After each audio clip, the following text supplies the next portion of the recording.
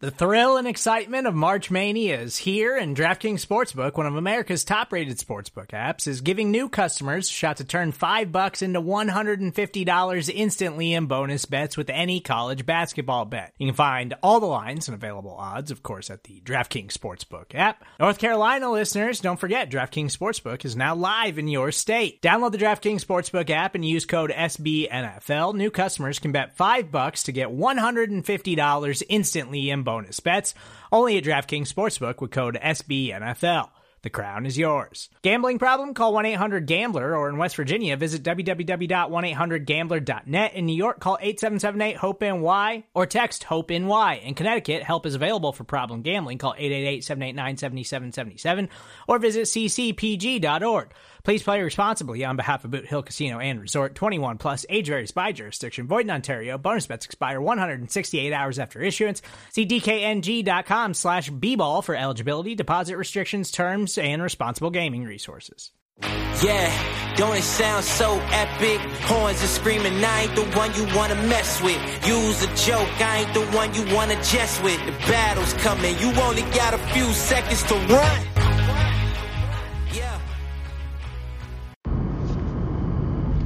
Hello, Bengals fans. I am Matt Minnick, and this is Coach Speak. Coming back at you. You know, I tried to take a little time off after the season. That was a rough loss. I think we all had to emotionally grieve and deal with it.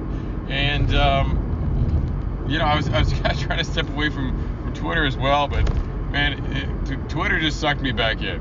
And, you know, the big reason is just the offensive line takes that are out there right now are just getting out of hand. So I wanted to talk a little bit about the offensive line, and you know, we'll see how this goes, but I think I'll probably split it up into inside and outside. The Bengals offensive line, I just want to say this overall. Look, they got better over the course of the year. As a unit, like overall, they got better over the course of the year. The group that was playing at the end of the year before they started to drop like flies, that is, was playing at a decent level, right? So, you know, I think we could look at year-long PFF stats and you can say, well, they're still terrible, and, well, Burrow was hit this many times, but it was different at the end of the year. I also think that there were some issues with Burrow at the beginning of the year that he fixed. I think a number of the sacks were his, but at the end of the day, all right, the point is that, look, that unit did get better over the course of the year. You're looking at a bunch of new guys coming in. Kappa, Collins didn't really get action in the preseason because of injuries. And, you know, in addition to being new, you got Volson, who was a rookie, you know, coming from the FCS level, which I got nothing but love for the FCS. But, like, there's a big jump. There were some reasons why they weren't very good in September. But I think that they showed solid improvement over the course of the year.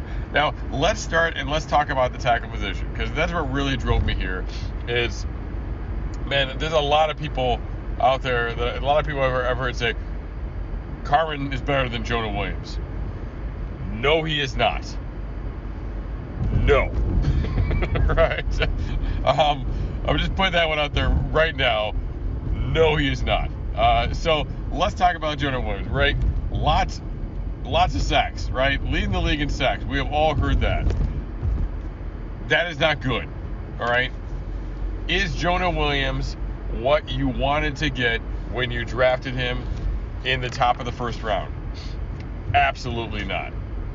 Is Jonah Williams as bad as that sack number makes you think? No, he really isn't. Like, Williams is a good athlete. He's good against speed rushers. He is not good against power rushers. Like, that's where he really struggles. When he lets a guy get into him, when they try and bull rush him, like, that causes him a lot of problems.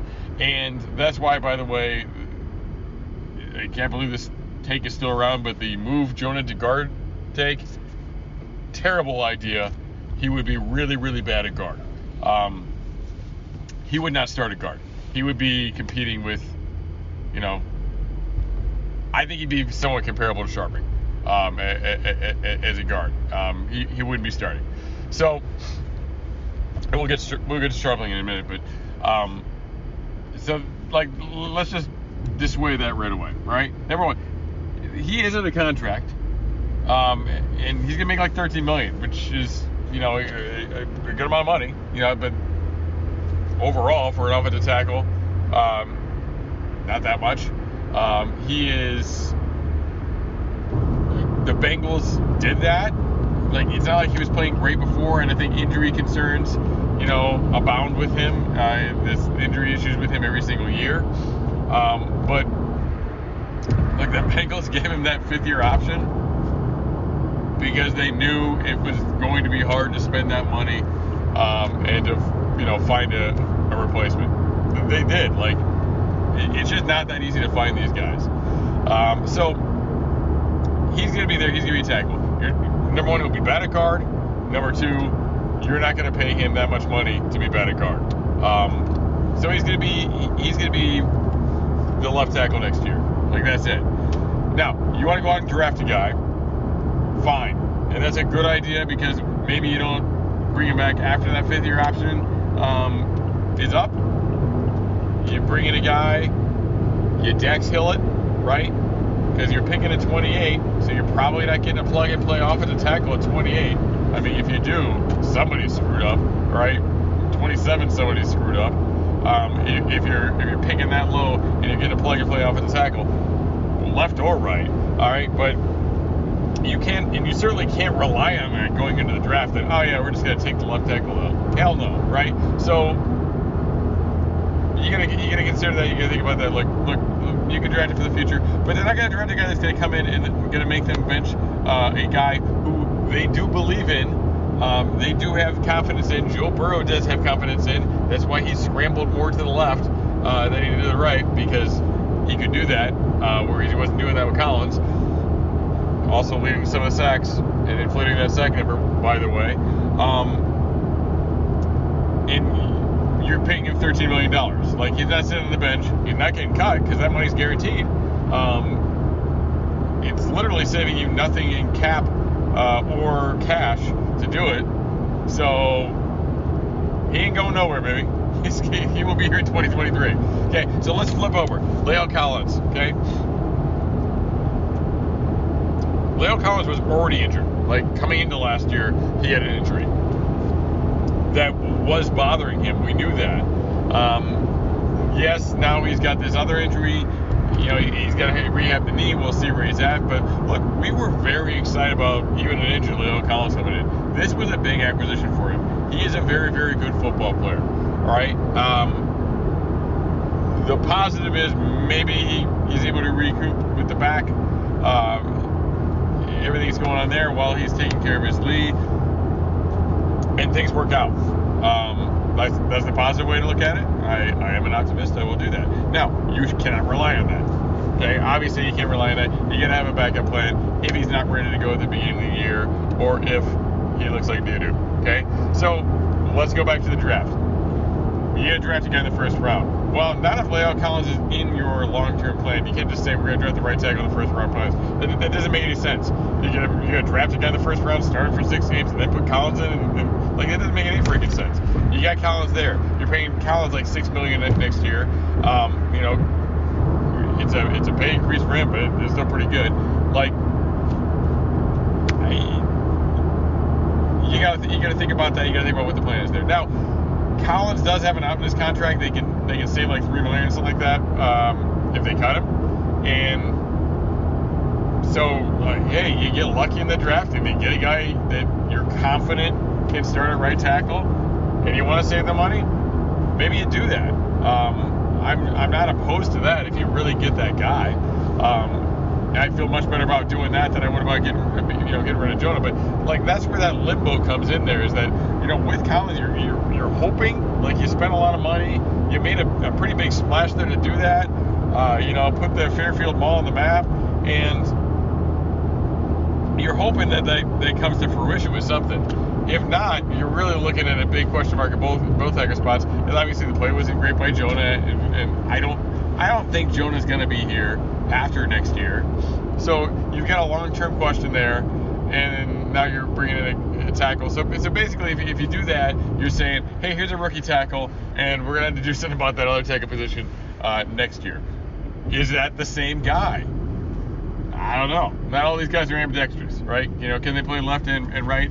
I don't know. I mean, to some extent, you have to be able to have some versatility, but we've seen that blow up in our faces before. So who knows? Who knows exactly how that stuff's going to go down. But that's how I look at the tackle position. Okay, now let's get into some of the other guys. Okay, Hakeem Adeniji is a serviceable backup tackle who was fine until things snowball, right? And by things snowballing, I mean 2 other injuries on the offensive line. So he is a cheap and good guy to have around, right? Who can do that. A lot of negative energy his way this year, much more last year when he was playing guard, which he wasn't very good at. And by the way, I have always said that Hakeem Adeniji is a lot like Jonah Williams. They both move very well, and they both cannot take on the bull rush for shit. So there you have it, right? We've seen Hakeem at guard. I'm telling you, that's what Jonah would look like at guard. So you don't want that. You don't want to do that, okay? But look, Hakeem should stay around. He should be around, to be that guy. Let's talk about who now. All right, let's talk about Jackson Carman. Little history. I hated the pick. It was leaked, and I after it was leaked that they were going to pick that guy before the second round started, I tweeted out that the first words I wrote in my I kind of have like a real loose kind of hippy dippy way of scouting at first, but before I actually break down things, I just like write things that come to my mind, like scattershot. And what I wrote down for him was not good. And he was not a good tackle. And then I remember hearing, he's going to play guard. And I was like, oh, okay. And then it was like, he had the back thing, maybe he recovers from that. And I liked the pick a lot more when there was the idea that, hey, he can start at right guard and then maybe he can become the right tackle. And they didn't put him on the right side for some reason. But anyway, so, I was thinking that, all right, that could make sense. People hate that. Like let's draft a guy at one position, put him in a different position, let's start him in one position, turning it. Like, hey, that's what Witt was. We all forget about that shit, right? Witt came in and started guard. And they bumped him out when they were ready to go, when they needed to make that move. So, like, it can happen. Like, let's not look at that as just being a stupid idea. And let's not look at the Carman thing as moving to guard as a stupid idea. Because Carman is the exact opposite. Carman doesn't move very well, okay? He barely can get in a stance. He looks a hell of a lot better now than he did last year. He can still barely get in a stance. Look at his knees. Like he barely bends freaking down. But he's massive, and he can take on hits a lot more. He can take on that initial shot a lot better than Hakeem and Jonah can. So, like, he kind of gets away with that, but, like, he doesn't move very well, right? So, to me, he is a much better option as a guard because I think he can take on some of those things. Now, he had some good plays, some bad plays. The bad plays were holy shit bad plays, all right? Y'all know I love Dre Kirkpatrick. Dre Kirkpatrick got a lot of heat. I felt like he would be very good. Like, he would be good. He'd be good. He'd be a good, solid player. And then when he messed up, holy crap, all right? It's the it's the Seinfeld line, all right? Like, hey, I need to get fired. I want people to look at me and be like, man, did that guy get canned, right? When Dre Kirkpatrick got beat, man, did that guy get canned. And when Jackson Carman gets beat, man, does that guy get beat, right? And I tweeted out just like 2 clips, but there were some bad ones. There were way more than that. Twice, I'm trying to remember. Actually, I think the first one might have been the Ravens game. So maybe he didn't do anything like this during the Bills game. But then definitely in this game too, he threw a guy into Joe Burrow's knee, and by the grace of God, Joe Burrow walked away from that. The one that happened against Kansas City, actually, the reason I didn't tweet it was because it led to a Hakeem Adeniji sack. I didn't want to just, it was actually Adeniji's guy that made the sack, but Carmen threw a guy into Burrow first. Anyway, I didn't want to pile on to Adeniji. But, yeah. So there's some serious problems there. Now, he looked like if this was his rookie year and it was September, I'd be like, all right, there's some shit there, right? We're going to talk more about development when we get into guard play and talk about Volson, but now he's really behind the curve on that stuff. Showed some flashes that maybe he can believe in himself. Maybe he becomes a really good swing tackle. I don't know. Can he play on the right side? I don't know. Can he play the right tackle position? Who knows?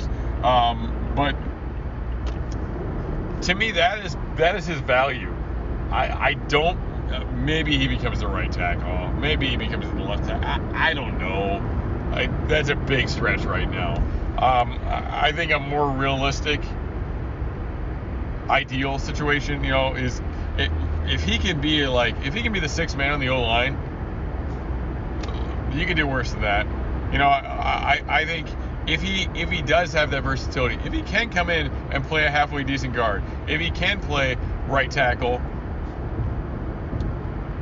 that's a lot of value there. All right, but he needs to be able to do multiple things. He can't just be the freaking backup left tackle. He needs to be able to do that. That goes for O-line in general, because they really screw these guys. They don't put enough guys in the roster. They don't put enough guys in the active roster. And that's part of the problem they have with development. Nobody has the depth they need at the offensive line. You need to have guys that can do multiple spots. If he can back up 4 spots, he might be able to do that well, and he might be a legitimate 6 guy, and maybe you're making that short yardage offensive tackle there too. So that one has some value to it. Now let's look overall, and I said this during the freaking Bills game, and people didn't believe me, all right? But everybody talking about how great the tackles were in the Bills game, and I said no, right? I said, hey, the Bills were not getting pressure up the middle, and Burrow was able to step up in the pocket when guys were flying around those edges, right? So it's easy if you could just it's easier if you can just worry about kind of keeping them back, but they couldn't do that against the Chiefs because the Chiefs were getting the interior pressure. We'll talk about the interior line a little bit, but Sharping was getting hosed, right? He was getting blown back consistently, right? He was getting pushed back, and they couldn't do anything in the middle there. Burrow could not step up. He couldn't buy himself extra time in that particular spot. So that was a big problem. And look, that continued to happen. They were flying around those edges, right? Flying around those edges, beating Adeniji with power, beating Carmen with speed, or just by confusing him and making him spin around in circles, right? So that was a problem. Those guys were not good. None of those 3 guys were good. And if I didn't know anything about the Bengals and I watched that game, it would be pretty damn evident who were the 3 guys who were not starters. All right, they were all very bad in that game. All right, so anyway, that's my take on the tackle position. All right, look, you should always be looking to upgrade every position, especially the freaking offensive line. I'm just saying, nothing's gonna happen with Jonah this year because of the money that's involved. All right, they just can't do it, and you're trying to sign Burrow too, right? They just can't do it. Could something happen at tackle? Could Collins be gone and cap casualty? Maybe. But I get really upset with this. Don't tell me this guy sucks, get rid of this guy. Tell me how you're replacing that guy. Tell me how you're getting something better, right? Because it's just not that easy. So yeah, if you draft a guy and he goes through minicamp and you're like, this is the friggin' dude, right? Well, you shouldn't do that in minicamp because they don't have pads anyway. But if you hit the friggin' jackpot in the draft and you want to cut Collins and save some money, all right, I get on board with that. You better be right. You better be freaking right. All right, you're gonna need a backup plan for Collins anyway. All right, whether it's Carmen or Adeniji or somebody you bring in. All right, but a rookie early in the year for Collins doesn't make a whole hell of a lot of sense, right? In terms of where the development is and stuff, and what position you're trying to replace. But anyway, so there's got to be a plan, okay? And if you don't believe in him and you don't like the guys you got, you got to go outside. You got to get somebody else.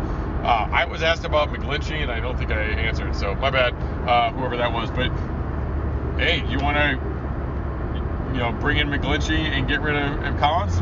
I'm on board. Yeah, I think that's an improvement, especially when we look at the health and stuff like that. I think that can make a lot of sense.